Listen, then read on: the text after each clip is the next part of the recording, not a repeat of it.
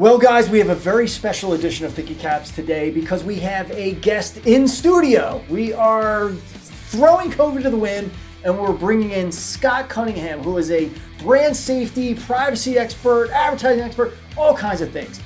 You're not going to want to miss this one. Let's dig in right now.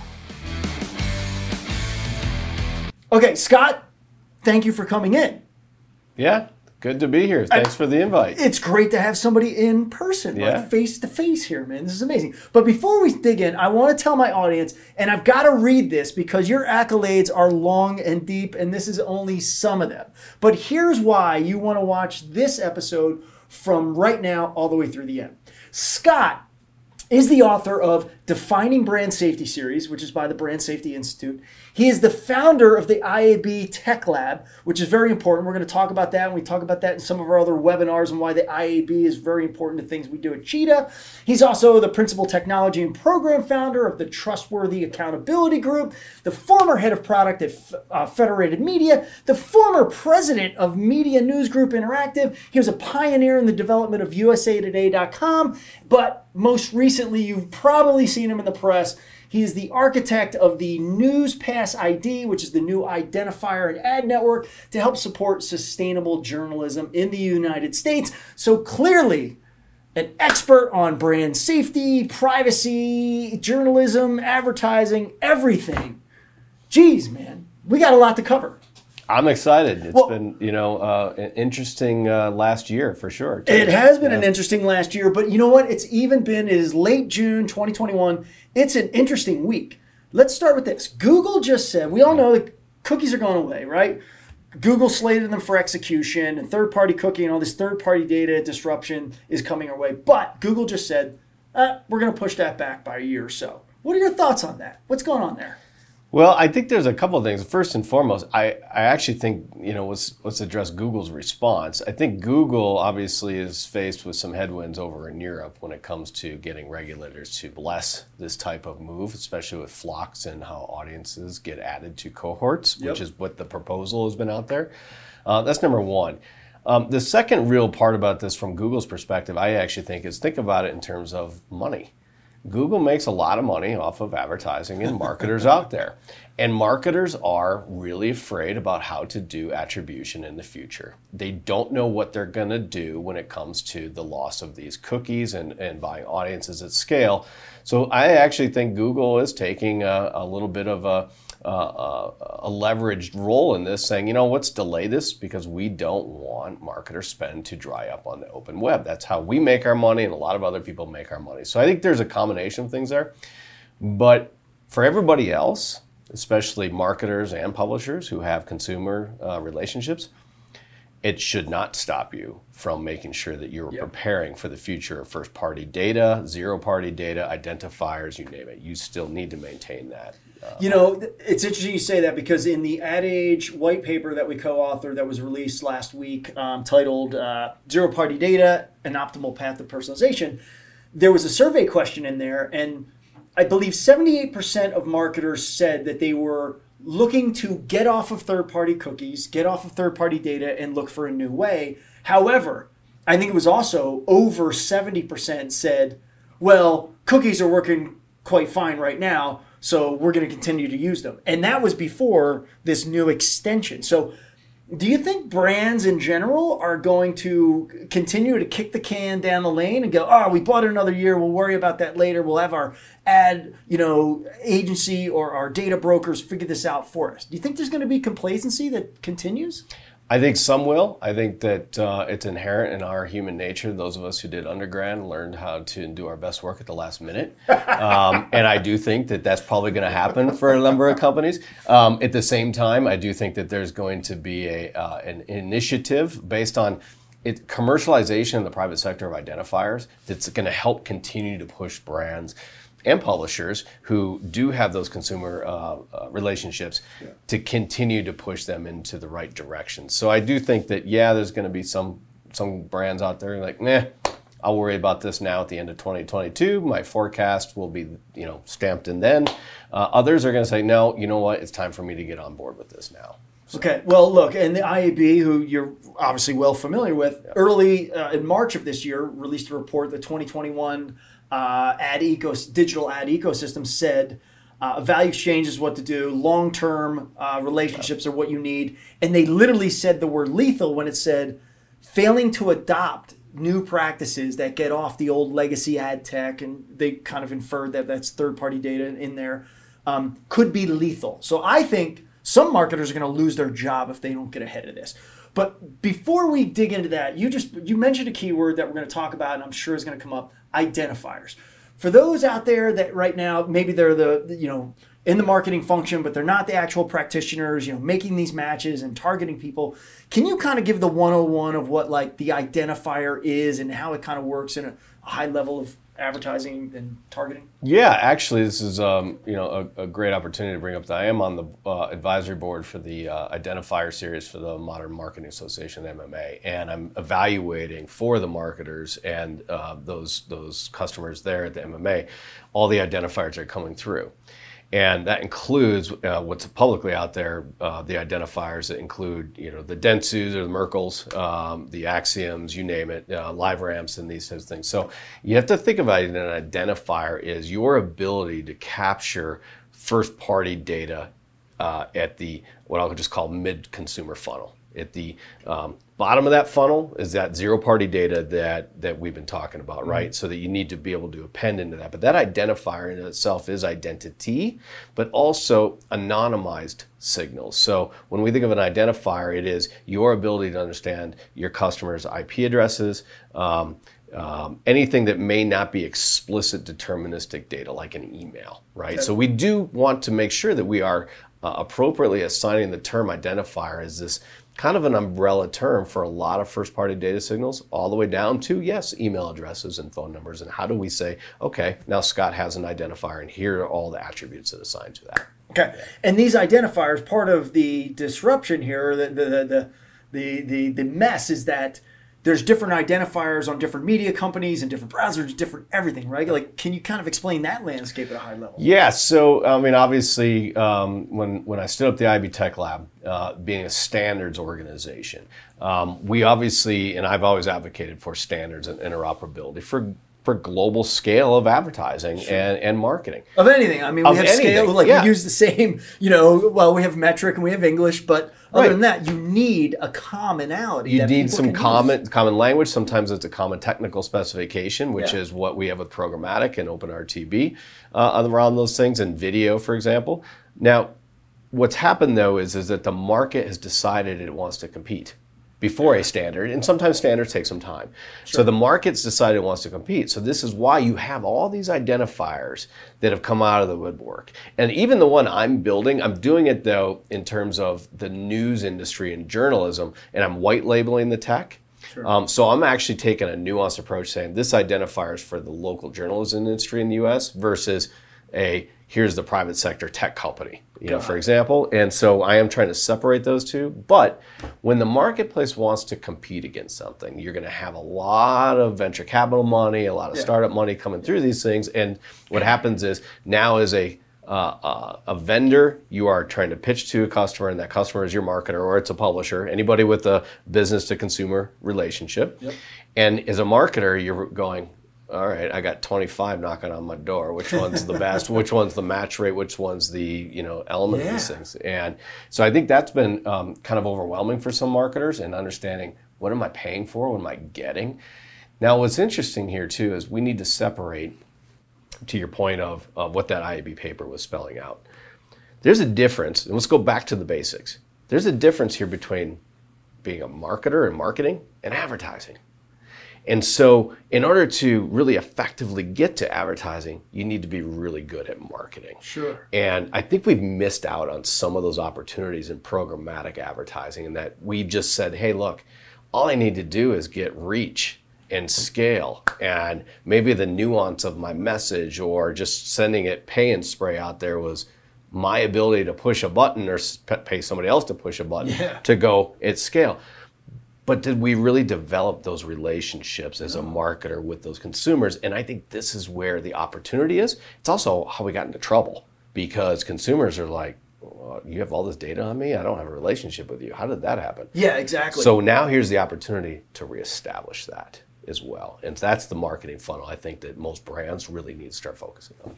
So let me ask this. I might put you on the spot because we haven't talked about this one, but so let's say we've convinced brands as Cheetah Digital, we go out and we help people acquire first and zero party data at scale, right? Discovery Communications got 100 million people to enter a sweepstakes to win a home, and they learn 5 to 6 pieces of psychographic information on them. Through that transfer, there was a very clear value exchange and also very clear terms of use, right? They said, hey, we're going to use this. We're going to keep your data. We're not going to sell it or share it, but we will give you offers on behalf of our partners. Maybe that's Home Depot or Lowe's because they have a lot of home improvement shows. And now you get emails or ads from Discovery that say, hey, do you want to, get a spring 30% off, spring cleaning or spring gardening, coupon from Lowe's or something. But when it comes to the identifiers, if we can convince a brand to go out and start collecting all that data at scale, how does that tie to the identifiers for advertising? Are we not there yet? Is it an email? Is it an SMS? Is it a mobile number? Like, what should the brands be collecting so that they can, if they choose one of these identifiers, or if a common identifier were adopted, how does that match kind of happen? So it's interesting. It's a great topic here in that I do believe that as a brand, you should be offering up something to your customer in exchange for this information, email, phone number, but it can't be here's a window dialog box.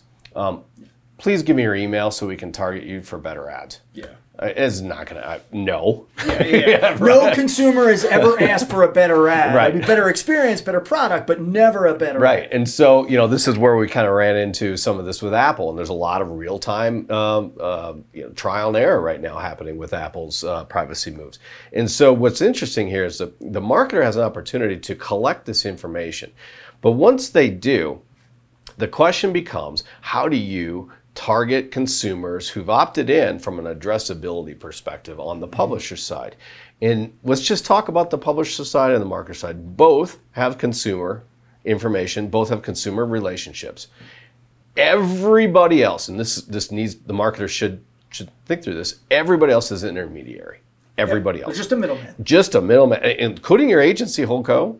Including ad tech, you name it. Everybody does not have that customer relationship that you have. Even Cheetah Digital, like we just have technology. We can facilitate messages and data, but you, the brand, and John or Jane Doe, like you're the ones that have the relationship. We're just an intermediary. Just an intermediary. And so what is interesting here is I actually think the marketers and the publishers or the sellers here have a better opportunity to come back to the conversation together on how to trade and transact.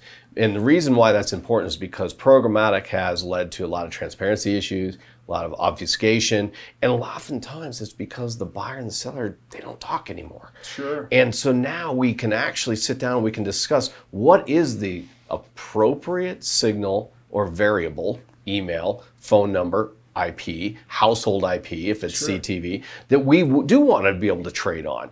And this has been really healthy, I think, in this conversation. Now, standards do help facilitate scale. Yes. And obviously the Ivy Tech Lab, my old team and a bunch of new folks over there working with their members, everyone's been watching and monitoring, and the W3C has been working through this with Google and these flocks. They're trying to figure out exactly what is the appropriate way for us to transmit advertising, again, in a permission consented world.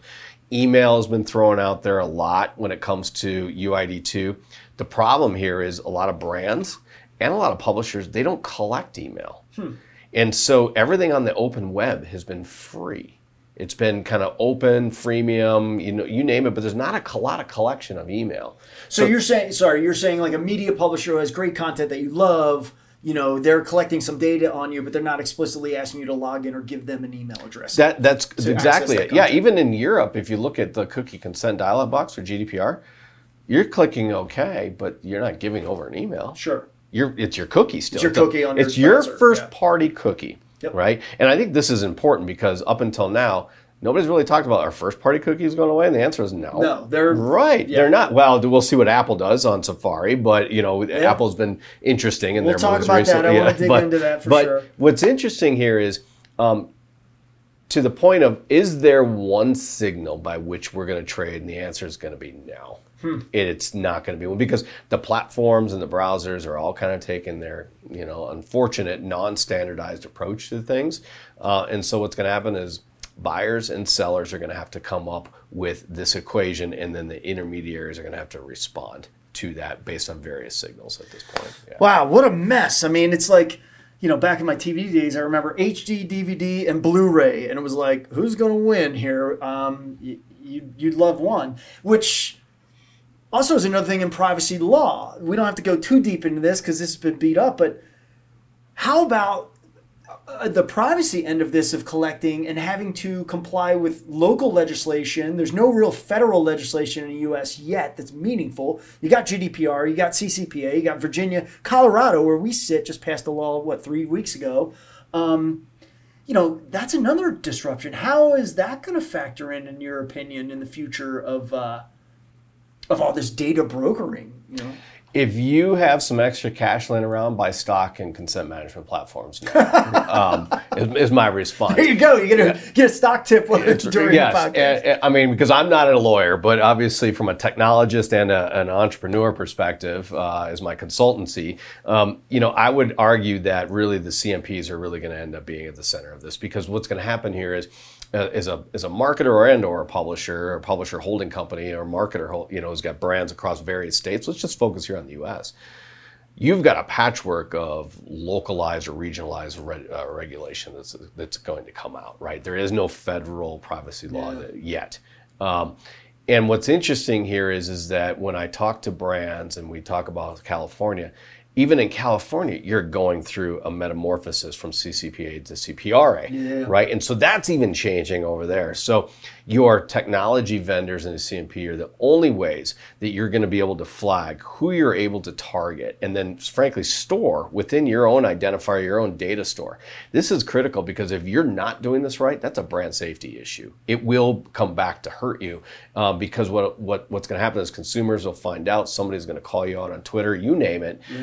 This is a brand safety issue, and this isn't just the marketing group now. Your CFO, your CEO is going to be like, whoa, wait a minute, how did we get into this mess? So you do need to care for this type of relationship, and quite honestly, it's just good customer experience and good customer relationships if you do this right and handle it right. Yep. Use data for good, be ethical, don't beat around the box. But it's a lot of disruption, it's a lot of tech, it's a lot of cost, it's a lot of energy. But you have to do it. You mentioned the Apple news, a couple weeks ago, and we did a podcast on this, and we sent out a note to all of our clients, because our clients need to know, what is the disruption of this Apple Mail, sending back false positives. Every Apple Mail that's received through the app could potentially give back an open signal, whether the email is open or not. And with Safari blocking IP address, there's major geo. I was quoted, or at least I talked to the journalist in the Financial Times who covers Apple, who didn't understand. Oh, wait a second. There's content on the web that is geo-fenced, so I'm not supposed to be watching, that soccer match on NBC in America because it's licensed to maybe, ESPN and vice versa. Can you talk a little bit about the disruption from, Apple's announcement at the developer conference? So Apple, we all like to think that some of the platform moves, they actually have well thought out intentions. I actually think that what actually happens is it's the 80-20 rule. They probably thought through 80% of the use cases, and they said, this is in the best interest of our company and our customers, so we're going to go do. And then the 20%, which is more than edge cases, it's still a large portion, they're kind of like, oh, shit. Can I say that? What do we do now? You just did, yes. So of course you can. So it is one of those situations where geo becomes really intriguing. It has nothing to do with advertising either. It has everything to do with how the open web can function, like licensing models and content and so it goes beyond like, okay, we're going to use your IP address to tell you what the weather is in this email you're opening up because we know you're in California or Denver or whatever. It's literally affecting license rights management? Everything across the board. You think about it, because geo and your zip code and everything you subscribe to is everything, if you think about it. And so addressability isn't just advertising, it is subscription, it's on that front. So if Apple takes the move that it's going to, what I'll just say is masquerade these things in the name of privacy, that's going to create some problems. And I do think that Apple's going to have to find a way that, even if it wants to be privacy friendly against, making sure that customers' data sets are not exposed in a way, it will have to expose things in a generic way like geo. It's going to have to find a way to expose that for consumers, for example, who would be maybe subscribers to the English Premier League over here in the U.S., but on their platform and their Apple device, right? How does Apple know that they're in the U.S.? How does the English Premier League know, or whoever the broadcast rights holders are know? So these are things. The player in the middle is actually the one that really to resolve these issues as they go forward. So there is a saying that I do think that some of it was very much of a ready, fire, aim versus a ready, aim, fire. Got it. All right, that's a good way to put it. Well, we'll continue to watch what happens there. But what's scary about that to me is this is Apple, right? I think Apple's just trying to win over the consumer. I mean, look at their ads that are going right into the home. Like primetime TV ad is all about privacy, and people, poof, the people tracking you evaporate when you flip a switch, which we know is not the case. They want you to think that. But what if everyone else adopts that? What if internet service providers adopt that? What if Android and Google, this throws everything into just a total chaos tornado. Well, if you think about it, we've been kind of walking down this path now for a few years, and we keep hearing the term walled gardens. And I actually think what we're seeing on these moves is we're actually the hardening of the walls in these platforms is really what's occurring. So I absolutely think that Google is going to take some more privacy-friendly approaches. Clearly, they're going to have to. The customers out there and the consumers out there expect that when they're transacting in digital. But the question becomes, are they doing it and then ensuring that there's fair market competition and interoperability across these things? And I think that's the part we're going to have to watch, because you can make an argument here with Apple that they're enclosing the system in the name of privacy. And that's always bothered me. We've hijacked privacy for anti-competition law. Got it. And we need to separate those two. And I know it's hard, but you look at it, it's like, you say you're doing this in the name of privacy, but are you doing this in the name of beating up on Google, beating up on Facebook, or standing up harder walls around these things and letting these two beat up on each other? And then now we've got Amazon, right? So are we walking down a world where we only have 4 or 5 major power brokers because they use privacy as the excuse flag, to go do this? Waving the privacy flag, but really just beating up on the competitors and differentiating. Okay, interesting space.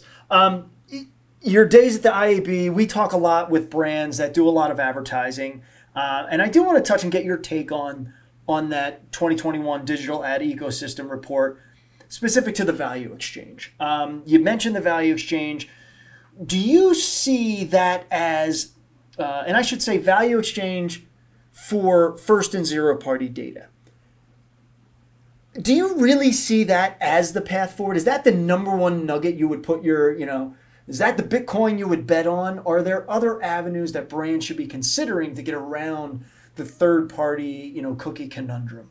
Well, I do think that some brands that I've talked to and work with have said things such as Google's Flock are going to be okay for them for lookalikes, right? So there's going to be elements out there where contextual and audience building is still going to happen, and brands are okay targeting on that for their lookalike type modeling. But if that is what their go-to-market strategy is going to be in the new world, they're going to fail because they're not developing that consumer relationship that they need to. And when I say that, I even talking about CPG or other types of brands out there who may not traditionally, the candy bar maker who sits in the grocery store, may not have a relationship with Tim or Scott, but what a great opportunity to start that process now. right? Rewards programs, loyalty programs, anything that you can start establishing those relationships is really how you're going to make sure that you are addressable advertising is functioning appropriately in the future. And if you're not doing that marketing funnel, well, honestly, to be honest with you, shame on you. You're not developing a relationship with your customer, and your customer might react that accordingly to that too. So I actually think that IAB report touched on something that was really critical. It is getting back to the basics of marketing and working with your customer versus thinking in terms of where's my ad spend going. Yeah, totally agree. We've said it, and we've said it in articles, and we've been quoted saying, look, we got fat and lazy on the cookie. Right? We leaned back, we put one hand in our pants and one hand on the remote and just kind of hung around while ad tech did all of our work, programmatic, etc. You have to be creative. You have to understand your audience and you have to react to that. From a brand safety perspective, what other listening should brands be doing? We've talked a bit about Facebook and their problems curating or suppressing hate speech and things like that. But are there other threats from a brand safety perspective that you're seeing that brands really need to be aware of and take seriously? Well, I think there's two areas. One, obviously, on the you just brought it up, the platforms and the social platforms. I'd work a lot on clearly the avoidance category scenarios that the 4A's put out to help supplement in the IAB taxonomy of avoidance categories, right? So there's clearly elements of hate speech on social platforms. These are really important issues that I would hope more and more brands would get their arms around versus delegating this to their intermediary agency, which is important. Your relationship there is important, but you need to also take ownership of this. So the Brand Safety Institute, we have a organization I advise, a nonprofit. They have a brand safety officer certification. They are trying to train more and more marketers to take account for these things in their buying and ask the right questions. We're trying to educate the marketers out there on these channels, social in particular. We also hope, and this is where my passion project is from the local journalism in the U.S., is I want to bring more marketing brands back to verified fact-based content, which is journalism. And we know that journalism played such a huge role in our election processes, COVID, pandemic times, and right now they're struggling and they're closing doors. So how do we bring that back? So from the brand safety of content, yes, we still got a problem there, and I would love to see more marketers get involved. The other element of brand safety is going forward when it comes to identifiers and privacy. If you are targeting ads or marketing messages to somebody who is not giving you permission, or if you're in a regulatory environment and you now could be flirting with the law, think about this. The law is the floor of this. Your consumer's perception is where you need to start focusing on these things. So I would argue brand safety should be up here. And if you achieve this or shoot for this, you've easily satisfied the regulatory environment on that front. You shouldn't be like thinking in terms of, well, how does my message get around this law or this, or, think in terms of what is it your customer might want. You can still segment out those customers, understand who they are. With zero-party data, it's a perfect opportunity to do that.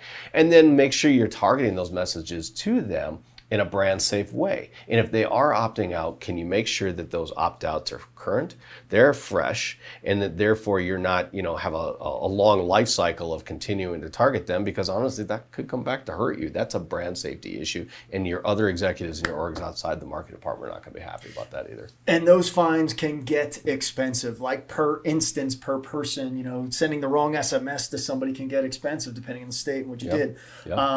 Yeah, and it's funny because a lot of marketers will make sure that their marketing ops and their tech gets net new customers into their Facebook ads and Google ad funnels very quickly, but those that have opted out, maybe they're not getting opted out or suppressed as quickly. So yeah, take that seriously. I want to ask you about the email channel. We're big into the email channel. We have a messaging platform and SMS as well. Do you see any potential further disruptions from a regulatory standpoint, primarily, but any disruption into those channels? Right now, I would argue that an ISP is not looking at your subject lines, right? If I'm into guns or I'm into something that maybe somebody else isn't, nobody's really suppressing my emails or reading my emails and saying, you know what, your deliverability is not going to go because we don't like guns. We're yahoo.com or gmail.com and we don't like guns.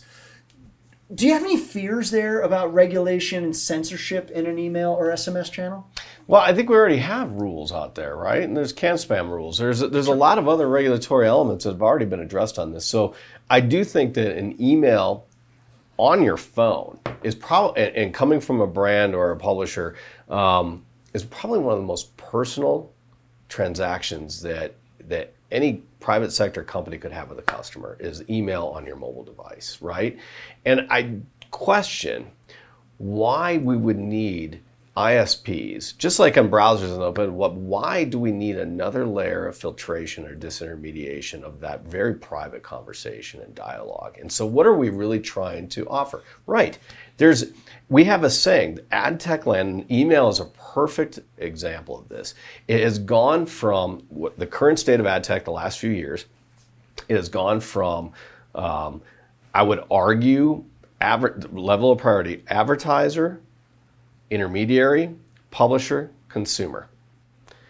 And what I would like to see, and I think most marketers would agree, that this needs to go from consumer to the marketer, publisher, depending on who owns that relationship, to the intermediary.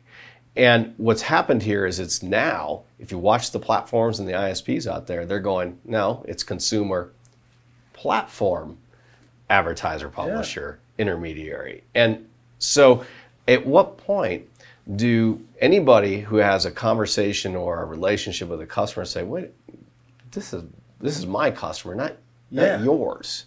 And I think this is where the argument is. This is where the fight is. Why is it that, if you think about it, when we had television, the relationship with the broadcasters or the marketers was with them, right? Or you can make an argument the advertiser had to go through the publisher, but not the TV box. Yeah, right? Not the set-top box. Right? So how is it now that the technology viewport, or the ISP in this case, is now the owner of this relationship?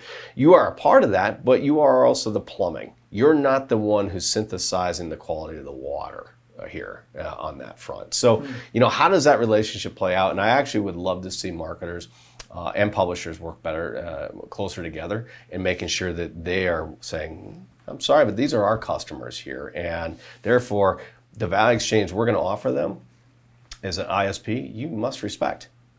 And that's being lost in this conversation. You're having a lot of power grabs going on right now. You're right, and it's been over a decade where even when some of these content producers, right, a television network created their own OTT, right? So now, okay, we can go direct to the consumer. But that didn't really happen until recently because you had to be authenticated through your MSO or your cable network provider. And now you're starting to see the Disney Pluses, the behemoths be able to go direct to consumer without authenticating someone in the middle. I mean, I got rid of cable TV years ago, and I'm in the television business for 10 years of my life. So that is interesting to see, and it would be great to see that hierarchy shuffled, that deck shuffled. It would be fantastic, because right now it's kind of one of those, I'm getting these emails as a customer. I'm getting because I did something. I did something to transact with that brand. And so I do have if you look at my Gmail account, there's actually a reason why there's a sponsored tab and other tabs, right? Because I have relationships, and they've helped me understand these are my private communications. These are the relationships I have with brands. And as a customer, I kind of like that, because I actually get it kind of broken out and say, I want to know what deals I'm being offered now. Yep. I like that. But what's happening here with Apple is like, no. Frankly, we're going to allow the customer to just shut all that off. And it's like, well, but the customer has already articulated that I'm okay with that value exchange. Yeah, that's really frustrating. It's incredibly frustrating. Unless, like right now, you can still you can load your own audiences with an with an email identifier to Google, right? They'll let you pay all day long if you want to bring your own cache of data and say, hey, here are the customers I want to reach. I don't need your filtering. I don't need your ad audience. I just need you to make the match. But it is interesting in that, the director relationship, consumer relationship, and the messages are sometimes filtered there. It's an interesting one, Apple. Yep. Apple's always in the center of that. Well, you mentioned journalism. I want to learn more about what you have going on in journalism. You have the NewsPass ID. Maybe explain a little bit about what you're doing in that field, because journalism is important, right? We talk about brand safety, and brands out there, we need real journalism. If we do not have democratized journalism, if we have, and I'm not going to name names, these giant conglomerates kind of filtering your news, every day in whatever channel or medium you have, that's bad. That's not the American way, in my opinion. So tell us what you're doing there and trying to achieve. Yeah. So at the beginning of the COVID pandemic, there was a lot of conversation around keyword blocking of COVID news information. I was on one of your podcasts actually. We just started this conversation, and so what we decided to do was not just to educate marketers and buyers against why blocking these keywords wasn't great and how they were developing their, what we're calling now inclusion list, was we're excluding local journalism in the U.S. So I developed a list with the Local Media Consortium, which is an organization that stood up for all local news publisher holding companies in the United States. And they've got about 5,000 domains and publishers there. So I developed this list alongside them, and when I gave it to the agency holding companies, the feedback was, wow, we're not buying on these anymore. We just added 3,000 domains to this list. Well, the question was, how can you not be buying on them? And the answer was, well, programmatic, we stopped asking questions about what the content or context we were buying. We were looking at audiences at scale, hence back to the identifier conversation and scale. And so the question was, well, if you're just buying audiences, that means you're probably buying on social platforms too, and there's your brand safety issue. So how do we bring you back to fact-based quality journalism? And that was our first foray into it. So we established a program at the Local Media Consortium that developed a product called NewsPass ID. And right now we are in the pilot phases of running this program, and as legitimately the architect of it, I've got working groups of first-party data for the local publishers across the U.S. and an ad network. And what we're doing is we're working with them to set the identifier across all of their network so that marketers can feel confident that they can buy local journalism at scale against first-party data. That's the goal. But what we've seen also in the last 10, 20 years is newspapers have started to shut doors. We call them news deserts. So you have a lot of local communities in the U.S. who don't have local journalism synthesizing not just what's happening there, but society has also, in these local communities, gathered their information from cable news. And so now their view of the world is skewed to how maybe the political are leaning. And so even our politics are impacted by not having local journalism on the ground for people to be able to synthesize what is that national voice saying that means to me. Yeah, in the context of where I live. And where I live, without that local journalist, either in the newspaper, now we're seeing in local television. So our program is local. It doesn't discriminate between newspaper or television. The Local Media Consortium's membership is both, and radio, actually. Sure. And so what we're trying to do is make sure that we're developing this path of this first-party identifier, the ad network model, on one hand, so that they can get off the third-party cookie, which is how they made it. And you have to think in terms of not just brand marketers. Local news outlets are the agency for small, medium businesses in the U.S.